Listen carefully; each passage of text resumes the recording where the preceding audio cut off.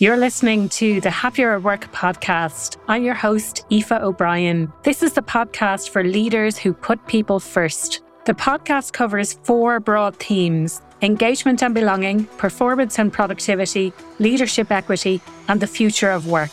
Everything to do with the Happier at Work podcast relates to employee retention. You can find out more at happieratwork.ie. Because in the end, culture is about helping people do their best work. And where people don't have issues that get in the way, then they can do their best work. They're going to be happy because of that, and they're going to be engaged as a consequence. Hello and welcome to another episode of the Happier at Work podcast. I'm so thrilled that you decided to tune in today. My guest today is Gustavo Razzetti. It's kind of hard to define today's episode because we really did cover a lot of ground. We covered things like the gap between what leaders say and how they behave. We talk about self-awareness. We talk about feedback and performance. We talk about the fear of speaking up and psychological safety, virtual presenteeism, and how to get more of the important work done. So things like working more on deep work, focusing on outcomes. We also talk about some cultural changes and happiness at work. So like I say, we cover an awful lot of ground today. I know that you're going to enjoy today's episode. As always, do stick around for the end where I will do a summary of some of the key points that were covered on today's episode. And also, I would love for you to get involved in the conversation over on social media. If you want to find my social media channels, go to the website happieratwork.ie and you will find all of my social channels there. Gustavo, you're so welcome to the Happier at Work podcast. I know we had a conversation a few months ago, so I'm really excited to dive in and continue that conversation. This time, actually recording what we're saying, slightly different approach this time, but really excited to have you on the podcast. Do you want to introduce yourself, give people a little bit of a flavour of your background and how you got into doing what you're doing today? Absolutely, and thank you for hosting me. I mean, the first thing, when we tell our story, we usually tell it in a structured way that feels, everything was planned. But I think that in my story, like many others, it's a little bit of based on different emotions, different changes. And mine, usually, it's about frustration. That's what made me pivot in different instances and why I changed career. And I worked for over 2 decades in the marketing and innovation world, helping companies come up with better solutions, better ideas, be more creative. And at some point, once again, out of frustration, I realized that it's not a lack of ideas or talent what's holding innovation and creativity in many companies, but it's actually their culture.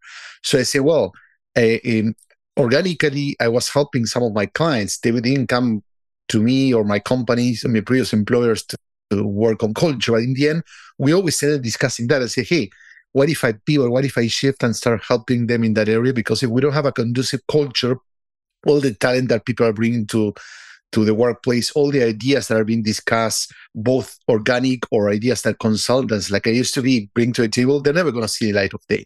So that's basically what made me find my new path. It's so interesting that you say that. I kind of can slightly relate, coming from an agency background where we used to present our ideas all the time to our clients. You know, we worked with huge global clients as well as smaller local clients in fast-moving consumer goods. So the likes of Unilever, Coca-Cola, maybe they're the ones that people are most familiar with. But we would present these recommendations based on data, and exactly like you say, Gustavo, maybe they will never see the light of day, you know, and it's a little bit frustrating when you put your heart and soul into making these recommendations to someone and then they just don't go anywhere. Now, from an agency perspective, perhaps that's because we weren't so ingrained in the business. That's a conversation for another day completely. Yeah.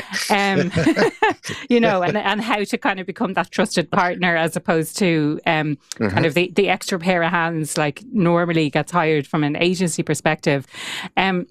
But what are the kind of big challenges that you're seeing out there with organizations at the moment, whether it's in relation to innovation, culture? Yeah, I think there are many common themes the biggest one that I hear from employees a lot. So in my line of work, I do a lot of consulting, but then I do a lot of training. We have programs. So we have people that join us in either a scenario and they share the things that they will share with your managers, right? Yes. And the biggest thing, it's the gap between what leaders say they want from their teams, from their culture, and what the decisions that they make actually tell people.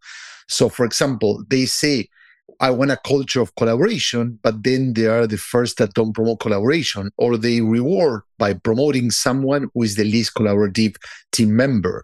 They say that they want innovation, but then when people are trying to get funding or time to innovate, or they're trying to make risk, or they make a mistake, boom, they get punished by that. So in the end, that huge gap is what frustrates people. And also, either you need to align your words with your actions and say, stop saying that you want to innovate if you're really not willing to take the risk or experiment, or maybe open up your mind and create a culture that it rewards, for example, mistakes. Not every mistakes. I'm not talking about stupid mistakes, but those that happen when you're learning to do something for the first time, when you're experimenting new paths, new technology, things that no one has done before. And of course, you're going to fail until you crack it. Yeah. I love that approach and really insightful. I'd say I certainly can relate to that from my corporate experience. And I'm sure there's a lot of people listening today who can absolutely relate to that on the one hand, they're saying this one thing, but they're not actually backing that up with their actions. So they're saying one thing, but they're not leading the way by example. What would you say is the first step to changing that kind of behavior? There are two elements. One is increasing self-awareness. So Dr. Tasha Eurich, she did a lot of research. She actually wrote a couple of books on self-awareness. And one of the things that she uncovered is that most of us believe that we are self-aware, right? Oh, yeah, of course. Close to 75%. But actually, a very tiny percentage, close to 10, 15, really know ourselves really well. The problem is when that comes to leaders, and especially male leaders, the people that believe, hey, I'm self-aware, goes to the roof, over 90. But the ones who are actually self-aware go down to the basement, if you want, 5%. Yeah. So if you as a leader, with all due respect, are not self-aware, you don't see what you don't know, you don't understand your blind spots, you don't get feedback from other people to understand what you're missing, then you're going to be making lots of assumptions, you're going to be making lots of mistakes and making decisions without the right information. And that's a critical point to understand that many times it's not about finger pointings, but usually the leader is the problem. So leaders are the ones who define the culture, who shape culture. They're not the only ones, people too. But if the leader is basically the problem, how can you improve a culture if you don't start working with the leader? Yeah. The second element is our relationship with fear. And that's what our company is called Fearless.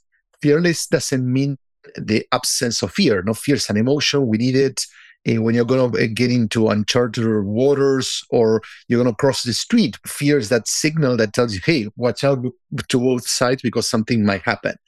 However, when we are in a fearful environment that we're driven by fear, so we cannot connect with the fear, we cannot deal with it, then we let fear of making mistakes, the fear of pissing someone off, the fear of the red tape, of saying something that your manager wouldn't accept or wouldn't agree with, then that makes people like self-censor, and they keep their best ideas, they keep their best questions for themselves, to themselves.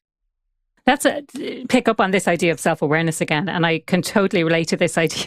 This idea that I think everyone likes to believe that they're totally self-aware, and I suppose I'm thinking about from the point of view of a leader, and this is a topic that has come up again and again on the podcast. Like for me, it's a critical skill to have if you are a leader. And one of my previous guests said that there is in relation to self-awareness, when we think we're so self-aware, but actually it's part of that is understanding what our impact is on others. And you can't grow in self-awareness just by going into your own mind. You have to actually get feedback and develop your self-awareness from that. And I suppose for any leaders listening today, if they're, I suppose there's a couple of different ways to look at this. They might be feeling a bit like, if I am so self-aware, but I haven't actually asked for any feedback. So how do I go about asking for feedback to build up that level of self-awareness? And then, how do we continue to develop that? Interesting statistic, by the way, that leaders, the number of perceived or perception of self-awareness increases massively. And then suddenly it comes down, for the actual self-awareness that people have. I'd be curious to know. And I'm a big fan of Dr. Tasha, so I'll definitely check out that research that she's done. Sure. I'm glad to send you the link afterwards. You mentioned something that's really important, which is feedback. And the point is, what do we mean by feedback? Usually when we do a lot of training and coaching and workshop with clients on feedback. And usually feedback equals to a performance review. And feedback is much more than that. Feedback can be, to your point, you're presenting an idea to your client and how the client gives you feedback. No judgment, not I like it, I don't like it, but hey, what about this? Sometimes feedback can come in the form of questions. Sometimes feedback can come in the source of maybe help the person that's stuck reflect on their situation. So if an employee is not doing great, maybe the feedback is not telling them what they need to improve, but it's more about helping them first realize that something's going wrong, but also what's going on. Because we don't know the context. We don't know if the person is going through some personal issues. We don't know there's some context within their team members that's not helping that person thrive, or maybe they're in the wrong role. Google has done a lot of experiments in which by changing one employee from a team to another, their performance improve exponentially. So sometimes we need to focus more on feedback in terms of the context, not just only on the individual. Also, feedback shouldn't be a fixing tool. It should be a tool for learning and growth. And to your point, one practice that works really, really work to build a culture of feedback is to have managers ask for feedback, to request feedback rather than giving. Patagonia started this many years ago, in which leaders no longer give feedback, but actually expected to ask for feedback. So when they ask for feedback, not only they get to see their blind spots, but also they send the message, hi, if my leader is open to receive feedback, if they realize that they're not perfect, if they're willing to go through that painful experience of realizing that they need to get better, well, I'm going to do the same. So it kind of creates a contagious kind of a positive, virtuous cycle in which everyone starts asking for feedback. Brilliant. Love that. And I love this idea that I always think of feedback as a gift. Now, I think when a lot of people hear the term feedback, it puts a shiver down their spine because it's always associated with, exactly like you say, performance review, getting constructive feedback or negative feedback. And I think we tend to focus on that rather than the positive reinforcement of this is what you're doing really, really well.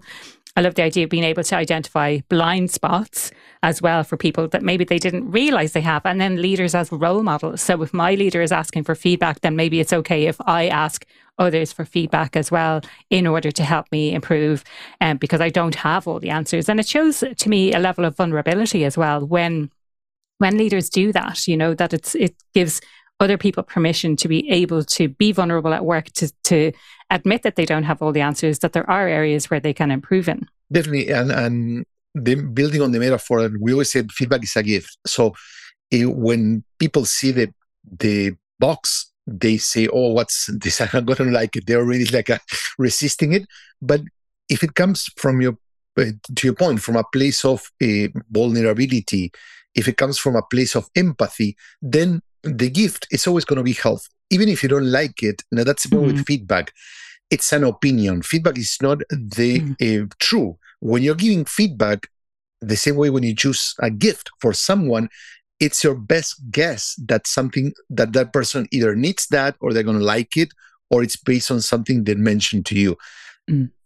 But it's not the truth. So as a giver, never assume that because you choose the gift that you're right. It just, hey, this is on their end of the spectrum. If you're the receiver, always assume good and positive intent. Assume that the person wants to give you something out of a good vulnerability, out of empathy, out of being good to you and what they see out of you. And always be thankful. Always say thank you, even if you decide that you're not going to choose that feedback. That's something important, and both givers and receivers need to understand the feedback that we get is not mandatory. It's just a gift and we can choose to use it or not.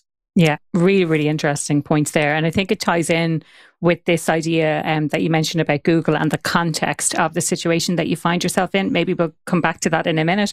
I just wanted to illustrate and I suppose put home this idea that feedback is an opinion. It's one person's opinion. And, you know, if that's coming from someone who you don't necessarily get along with, maybe you don't assume positive intent. I think it is really important to assume that the outcome that both parties want is improved performance of the individual who is receiving the feedback. If it, in this constructive feedback situation, let's say that it benefits both sides if that person improves their work performance, and looking at what the outcome that both people want from this. But I also love that you say that it's you don't have to take it on board. So you can listen to feedback from lots and lots of different people, but you get to decide what you're actually going to implement and what changes you're going to make as a result as well. Yeah, and I think one aspect that people can incorporate to a process is asking a very simple question, which is, what kind of help do you need?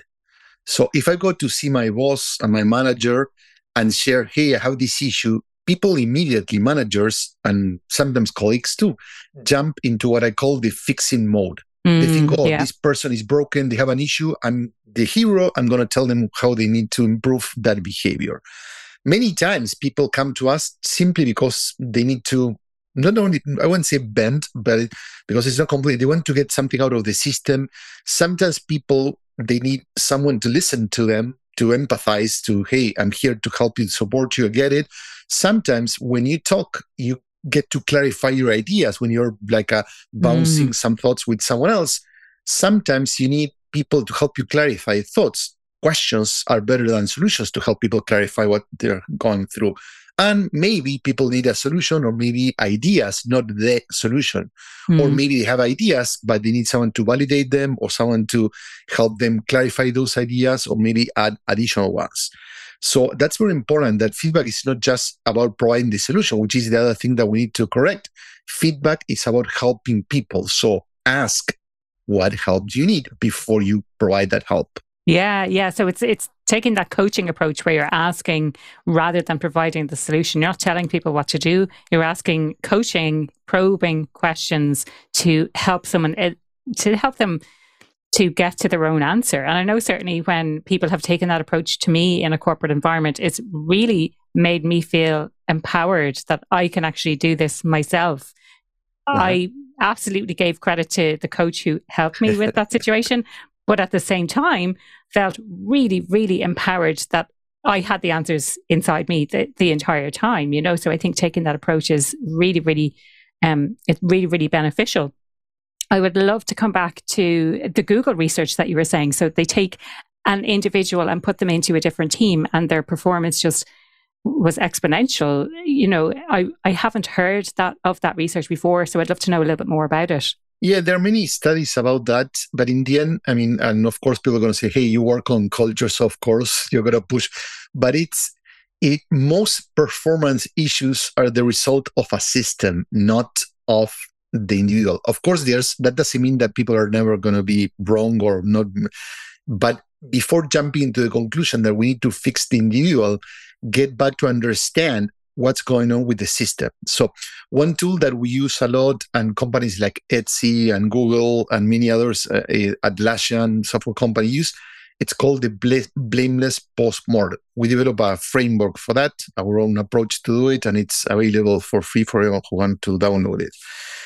The point I want to blameless postmortem, it's that helps people when something went wrong. You know, there were a prog issue, someone screwed up, we missed a huge deadline, or I don't know, whatever the problem was, is to reflect, not without blaming people, without finding, hey, who screwed up, but actually try to understand what was in the system that make it easier for people to screw up.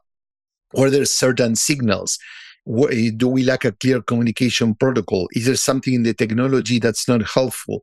So that's in the end, the performance, mistakes, problems usually are the result of a system. So what we need to understand is not, hey, this person is broken, but what about the system that had encouraged or promoted or make it easier or maybe push people in that direction? So then we had a huge mistake or a problem.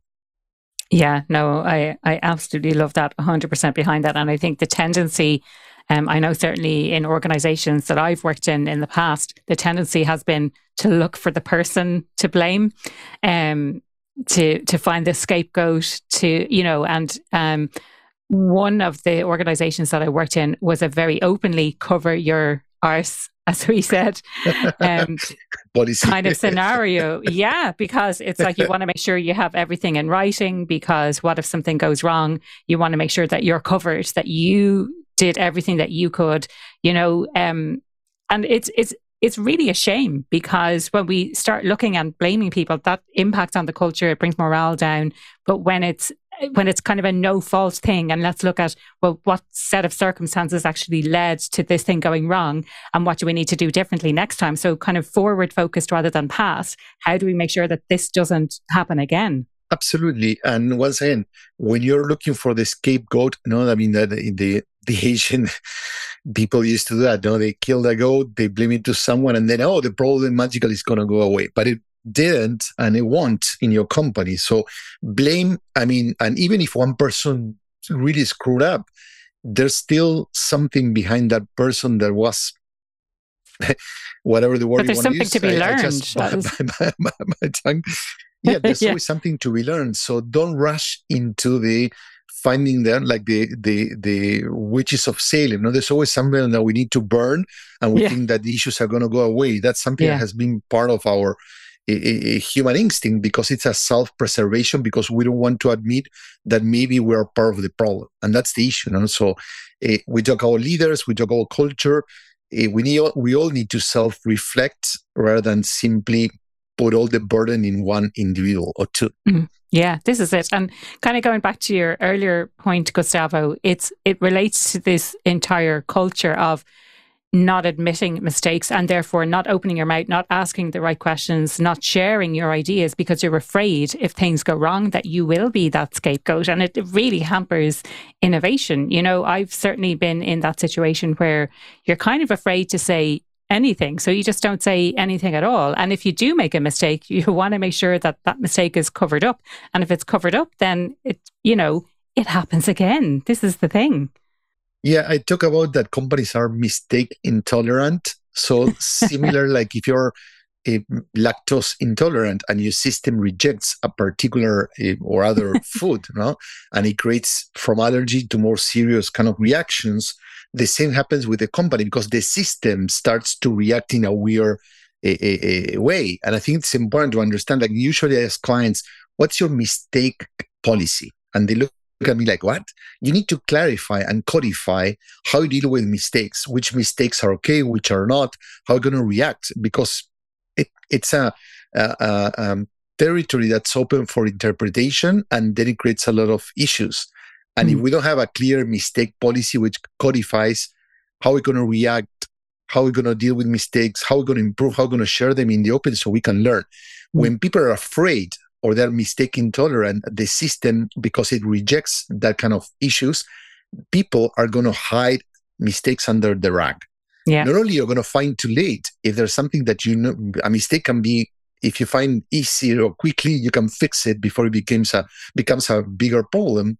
But actually, people, if you don't share them in the open, people are going to start repeating the same mistakes. So you're not correcting the system. You're just encouraging individuals to hide their mistakes. Do you know how much imposter syndrome is costing your business? The thing with imposter syndrome is that we don't know from the outside who is experiencing imposter syndrome at any given time. On a recent study that I carried out, employees described their experience of imposter syndrome as feeling really anxious and feeling really stressed. Imposter syndrome is known to be linked with burnout because we tend to want to hide our imposter syndrome by overworking. Another symptom of imposter syndrome is that we're not sharing our ideas, and so our voices don't get heard at work. and the company that we work for becomes therefore less innovative. Imposter syndrome occurs at all levels within organizations, and it's especially prevalent when we start a new role, when we start a new company, and it can become really debilitating when we are promoted to a position. If you'd like to know more about the work that I do with organizations when it comes to imposter syndrome, to identifying it, to managing it, to overcoming it, please check out my website, impostersyndrome.ie. That's imposter with an E, impostersyndrome.ie. Absolutely, 100%. So the kind of second element that we spoke about is this idea of the relationship with fear. Now, that's something that comes up. I talk about imposter syndrome a lot. So fear is kind of one of the things associated with imposter syndrome: fear of judgment, fear of success, fear of failure, all of these different things. What kind of things do you see coming up specifically in relation to fear in organizations? Like, how does that manifest itself? There, of course, the fear of speaking up, and I can talk about that, which is the most common, and lack of psychological safety, how it affects, it promotes groupthink, it promotes people to even toxic cultures, because when people stop talking, then they allow bad behaviors to become part of the culture.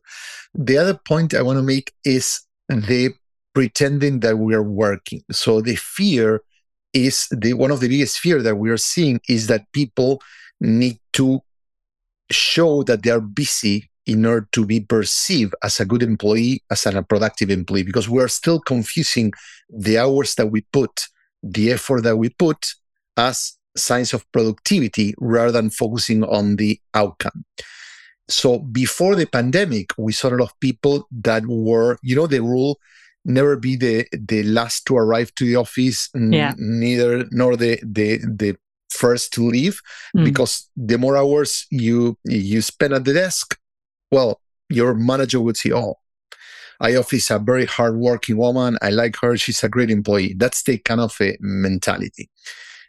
Fast forward, we went through a pandemic, now in a hybrid environment, and we're seeing what's called virtual presentism. So the remote version of that, in which people are spending close to an hour per day.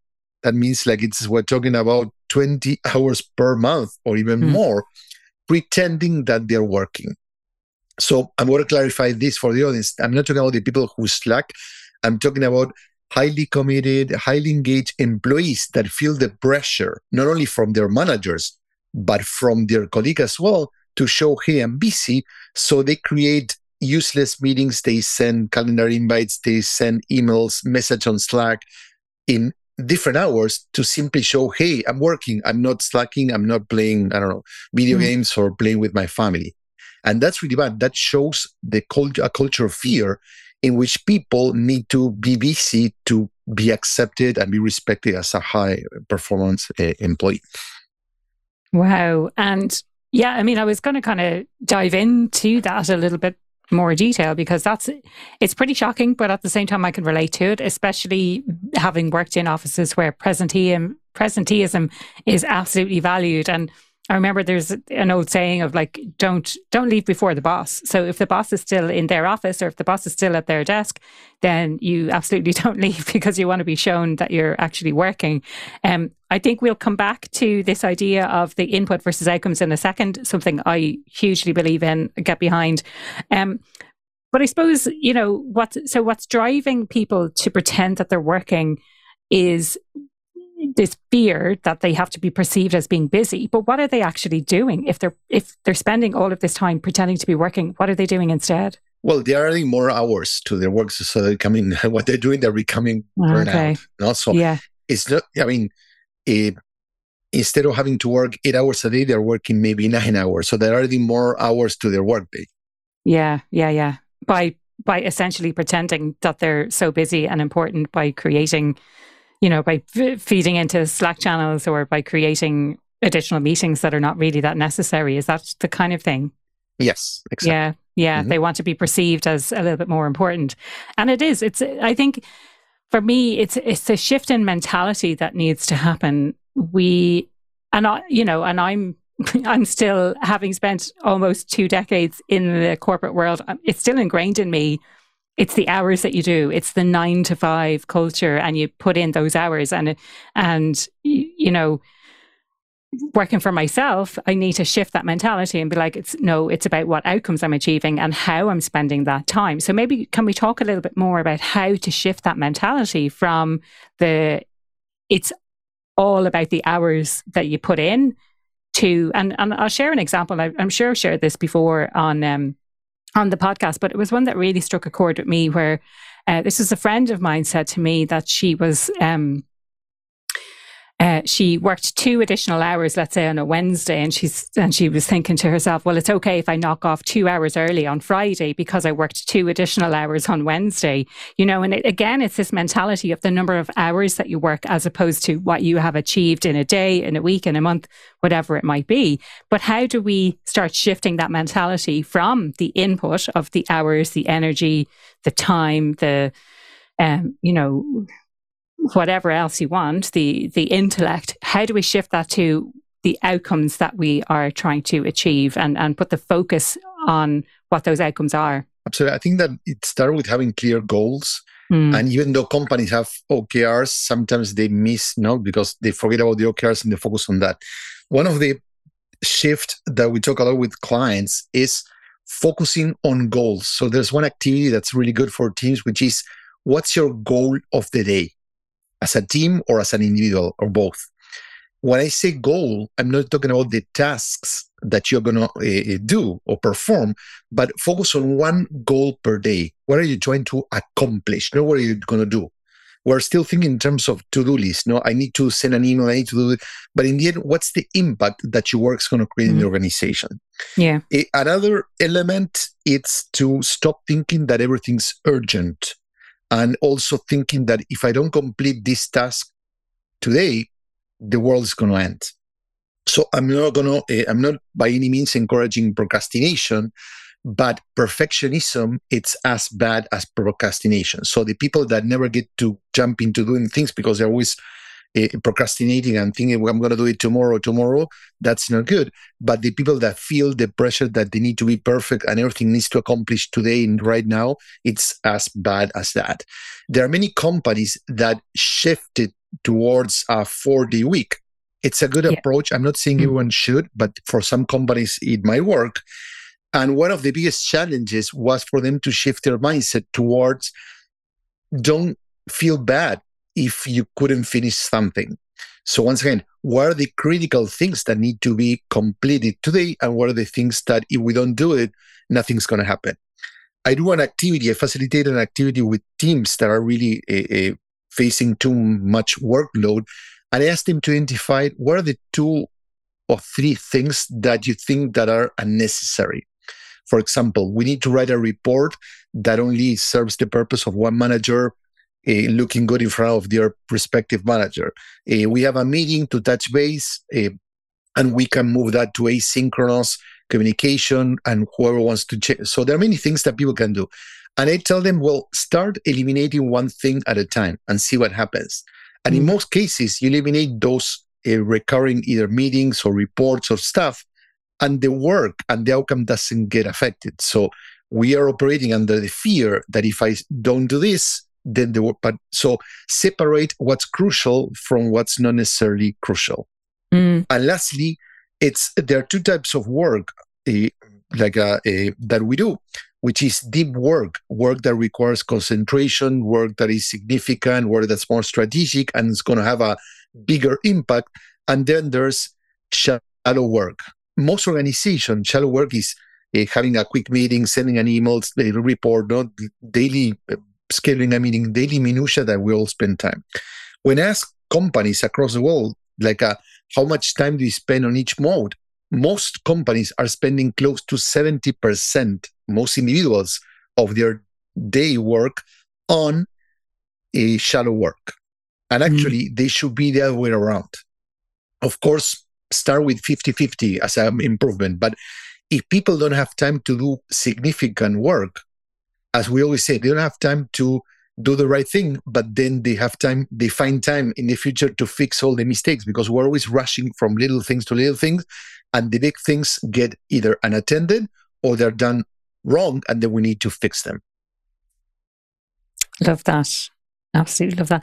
I want to come back to this idea of goals versus tasks, because I think there's maybe a subtle difference that I want to, so people understand really what the difference is between saying, okay, this is what I want to achieve today, here's my list of tasks, versus having a focus of, here's the outcome that I want to achieve today, and maybe the tasks associated with that outcome, you don't necessarily have to do them all to achieve that outcome. So do you want to elaborate a little bit on the subtle difference between what you're talking about of how to kind of look at your day? Yeah, imagine that, for example, you're working on a project, you have an initiative, and you need to either get a green light or you need to kill it. Usually you focus on, I want my manager to approve it, or we need to schedule a meeting, or we need to work. We focus on all these steps. Those are the tasks that need to happen. But the outcome is, in the end, we need to get a green light or we need to get a red light, and that's it. Yeah. And that's the goal. So that's the outcome that we need to focus on. What are the things that we need to do? If you need to, publish a report for for your company, well, there are a lot of steps that you need to take, from coming up with an idea to crafting it, to do the research, to share with people, getting feedback, then someone in your company needs to design it. There are a lot of steps, but in the end, your goal is to get it published. And I think that's where we need to start from the end, know what's the outcome and not all these steps. And people are still thinking instead of steps. That's why we have a lot of little things, because we plan from steps rather than think, okay, what's the ideal outcome, and let's redesign, our work around that. I think it's really important, subtle difference, and really, really interesting, I think. I want to now, just before we wrap things up, come back to this idea of the deep work versus the shadow work. That's like, in some ways, 70% of our time is in meetings and emails and whatnot. In some ways, it doesn't really surprise me. If we're saying that we want people to kind of have it the other way around, and maybe the first step is 50-50, how do we start doing that? I mean, I'm thinking you cut down in the number of meetings that you have, meetings that could be an email, or you have rules around communication internally, like no internal emails, it's Slack only, it's, asynchronous is accepted, all of those kind of things. But, any thoughts on how to make that shift to focus more on deep work at work? I think that you mentioned a lot of fixes, which are important, but sometimes companies fail to implement those fixes for many reasons. First, because they try to fix too many things at the same time, right? Okay, yeah. And also because they don't change the mindset. So if you're still operating, many companies fail to shift towards an asynchronous first, because they still think that real time is better, right?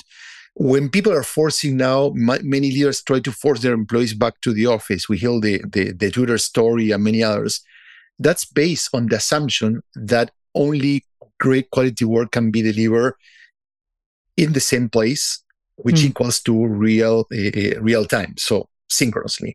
And that's a misconception. There's a lot of collaboration that we can do. For example, we can have a kickoff call, meeting, whatever you want to call it, to design how we're going to approach and tackle a project, divide and conquer. But then when each person is conquering their own territory, we don't need to continue having meetings. We only meet if there's a problem. The rest can be managed asynchronously. And that's an issue. Many people still think that, for example, brainstormings only and creativity only can happen if you're having people in the same room. There are a lot of great ways to brainstorm remotely, and actually they're, in my experience, and we run thousands, they are much more productive, more efficient, they're more inclusive, because introverts and women and minorities get to participate more than when they're loud and someone's taking the lead. Also, when it comes to making decisions, many companies have shifted decision-making to asynchronous mode. So they create like a document in which someone comes with this is the problem, these are my perspective, and then people can chime in and present their ideas and their solutions in a written form. So it allows for a more educated, civil conversation, but also it allows people to reflect. So we don't have to rush in there. But once again, it's the mindset that needs to change, and it's really, really hard to do that. Some companies like Asana, which is a software company, have taken what they call like a meeting doomsday, and they cancel in a couple of teams every meeting. So rather than make tweaks, they say, hey, let's start from scratch. And I think it builds on this idea from Brian Chesky, Airbnb CEO, when he talked about the new reality, and Airbnb now has a work from anywhere policy. He said, if we didn't have an office, the office as a concept, would we actually invent it in today's world? And if we invent it from scratch because it didn't exist, what for? What would we invent the office for? And I think that's the most important thing that leaders need to do. Stop trying to make tweaks, really zoom out and try to reset your culture. You need to think differently. And leaders are not doing that. They're just finding patches, fixes for the problems where they say, hey, we went through a pandemic. A remote work show us that people can work differently. We realize that we need to stop creating a wall between our personal and professional lives. We know that people want flexibility, scale flexibility, not just location. They want to design how they work. Well, what if we create different rules rather than just implement 2 or 3 fixes, because the fixes are going to last so long? I like that idea of the fixes versus the new rules of work. And so based on everything that you're saying, Gustavo, it sounds like it's challenging the existing beliefs that organizations have. So if you believe that work can only be done, going back to your earlier point, in the same place that you are where someone else is, that causes leaders to say, I mandate you back to the office. I'm making sure that everyone is coming back to the office so that they can work together. That stems from a belief. And if you are in that situation and you don't share that belief, maybe that's going to drive you to go and look for a company where the beliefs are actually shared with your own beliefs. Would that be fair to say? Indeed, it's ingrained in the belief system, but also in the experience. You mentioned the both of us had a couple of decades working in the office, and that's where we had to. For me, it was a realization, not only when I started working on my own, but also the pandemic forced me to rethink my business, because I used to do a lot of things in person, and then I found works to do it remotely. And now I do a mix of both, depending on the occasion, the needs.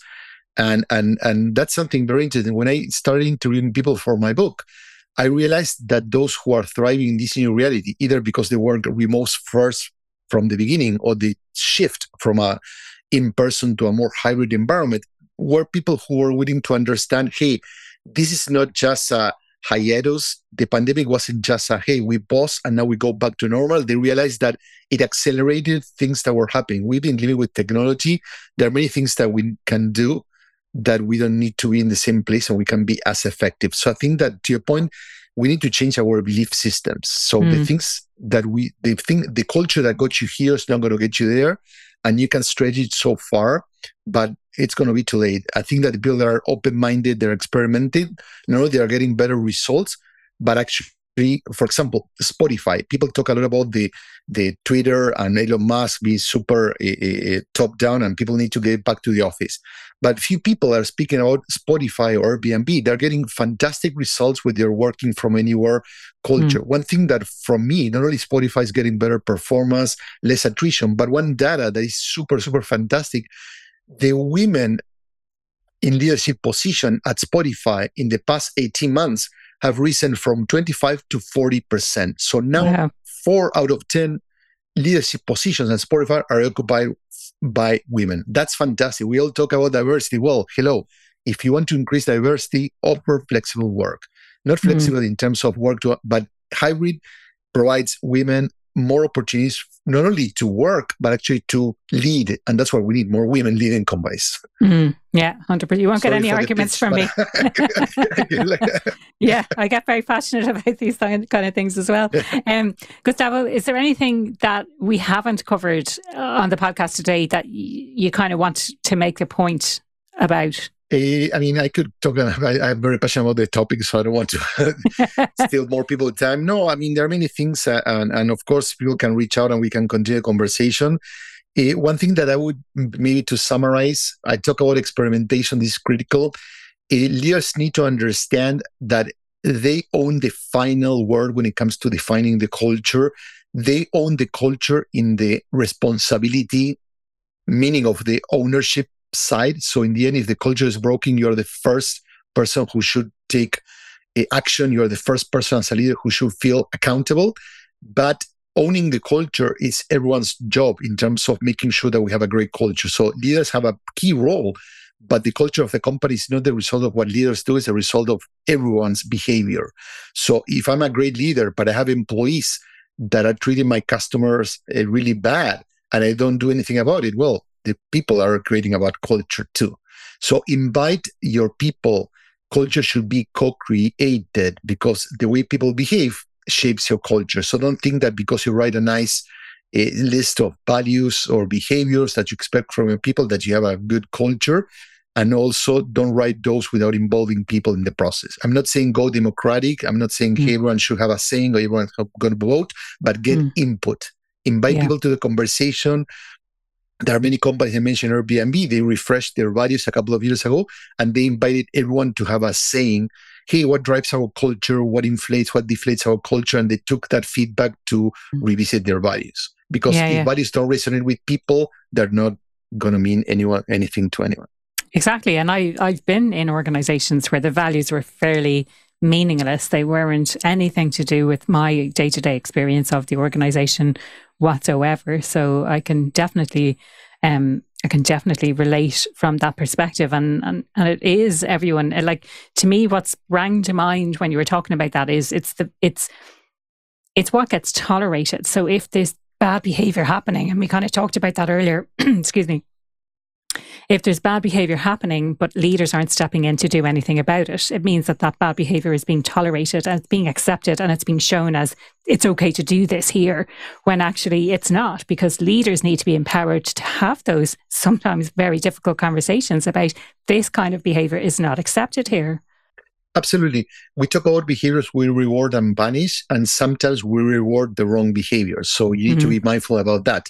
There's a couple, because it happened with two companies in a row that we're working with, that we basically found out that people who were low performers were giving a free pass. So basically no one was doing nothing about them.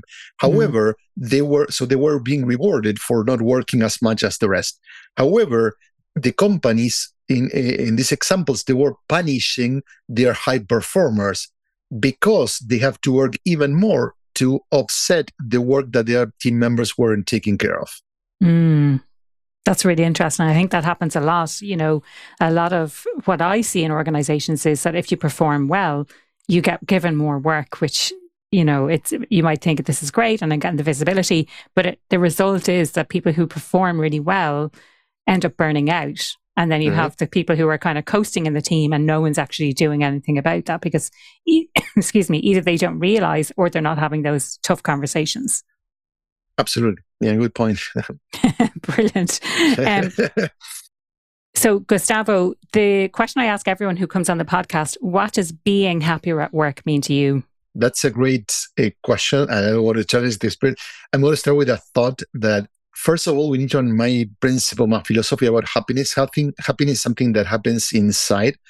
So it's not something that can be provided. No, when people say we need to create a happy workplace, happiness is not what you get, but because you can give people more and more and they're never going to be happy, and people can be happy with fewer things.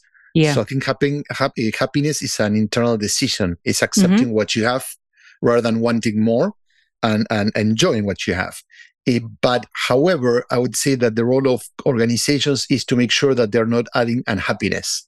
No? So remove those speed bumps, the things that are creating unnecessary friction that are frustrating your people. So don't try to create a culture that pleases people to make them happy and give them more and more, because you're never going to please them and actually you're going to lose the sense. Culture is not just about making people feel good. It's about making sure that people can do a great work and they enjoy and they want to show up at work. However, don't remove unhappiness. So for me, that's my personal. So what are the things that are making people unhappy, frustrated, working longer hours, getting in the way of them? No, if there's something that are complicating their lives for the sake of it, get rid of it. Yeah. No, I absolutely love that. And really interesting and valid point about people pleasing versus creating that culture where people can thrive and do their best work. So sometimes we default to making sure that people are pleased or by doing things that we think will make them happy when it doesn't actually make them happy. what you really want is to create that culture where they can succeed on their terms and bring their best selves to work. Yeah, I always say like we need to shift from people first to people centered or people centric. So people first is a shift from I don't care about the employees to whatever the employees want, we're going to do it. And I think the culture should just serve the employees. You need to serve the business, you need to serve the customers, you need to serve everyone. So people centric is considering people's need and making sure that whatever benefits you can bring to the table to make their lives easier, from health benefits to maternity leave to whatever, to a flexible working hours or location or schedule, bring it on, but not just to please people. Just to show them I care about you and I want to help make sure, because in the end, culture is about helping people do their best work. And where people don't have issues that get in the way, then they can do their best work. They're going to be happy because of that, and they're going to be engaged as a consequence. I'm going to repeat that for the masses because I love that. I just jotted it down. Culture is about helping people to do their best work. And I think that really summarizes everything that we've talked about today. So thank you. I really appreciate that. If people want to reach out, if they want to connect, we didn't even touch on your book, but if they want to learn more about your book, what's the best place that they can do that? The book is available in many online retailers, like Amazon and so on and so forth.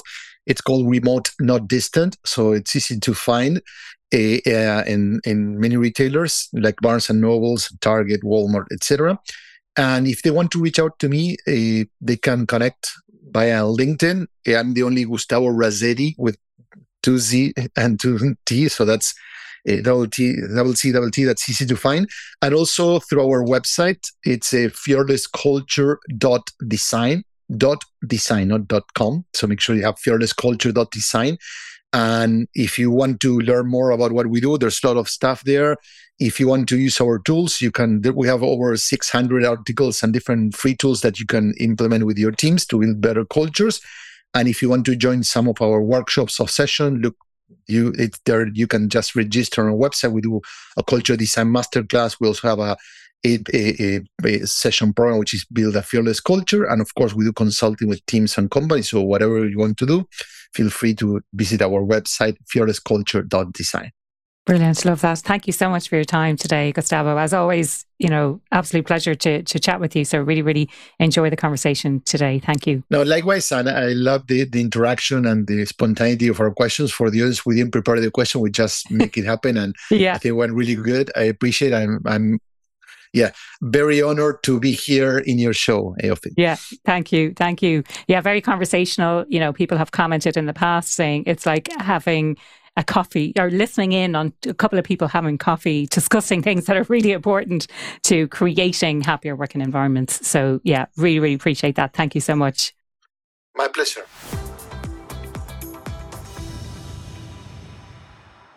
That was my guest, Gustavo Razzetti, and we covered quite a lot of ground in today's episode, as you will have heard. I do want to pull out some of the key insights from the episode and share with you some of my thoughts and maybe have a think for yourself about some of the actions that you can take as a result of listening to today's episode. Before I do that, though, I wanted to remind you that I do post on social media about the podcast. I'd love to get you involved in the conversation. If there's anything in particular that you learned, that you took away, that you wanted to share yourself of your own experience of any of the topics that we have covered in today's episode, I would love to get you involved in that conversation. Connect with me over on LinkedIn, or you can also follow me on Instagram. My handle there is happieratwork.ie. You can also head over to the website happieratwork.ie and you'll find links to all of my social channels there. One of the first things that we covered on today's episode was this idea that there's a gap between what leaders say and how they behave. And we talked about 2 ways of addressing this. The first one was self-awareness. And Gustavo mentioned Dr. Tasha Eurich. I've been following her for quite a while and really, really love her content. And it's about not making decisions without the right information. So, or making decisions without all of the information that you need. And the second aspect is our relationship with fear. So that's moving towards being fearless. And we have this concept that we're afraid to say something wrong. We're afraid of making mistakes. And so sometimes we keep our best questions to ourselves. We covered the topic of feedback then, which is another topic I've spoken about previously on the podcast, but I always love to get people's viewpoints around feedback. I think it's one of those tricky topics where people kind of shy away from it, or they hear the word feedback and they fill with dread. But really, feedback is an evaluation of your performance. So it's like a performance review, and it's an opportunity to ask questions and to reflect. It needs to be contextualized for the specific situation and the feedback that you're giving, and look at it as an opportunity for learning and growth, and an opportunity perhaps to see some of the blind spots that you may not have seen previously. I suppose the downside of feedback is it's realizing that we're not necessarily perfect, but it's about role modeling to others what it looks like to receive feedback. The other thing to bear in mind with feedback is that it's the opinion of potentially one person, maybe more people, but it doesn't necessarily mean that it's true. And so you still get to decide whether you're going to act on that feedback or not. The important thing is to assume positive intent, so that the person is not trying to cause you harm by delivering feedback, but rather they're trying to help you. The other thing that stood out for me as well is sometimes we jump into this fixing mode for people without asking them what they actually really need. So, it might be that someone just needs their voice to be heard.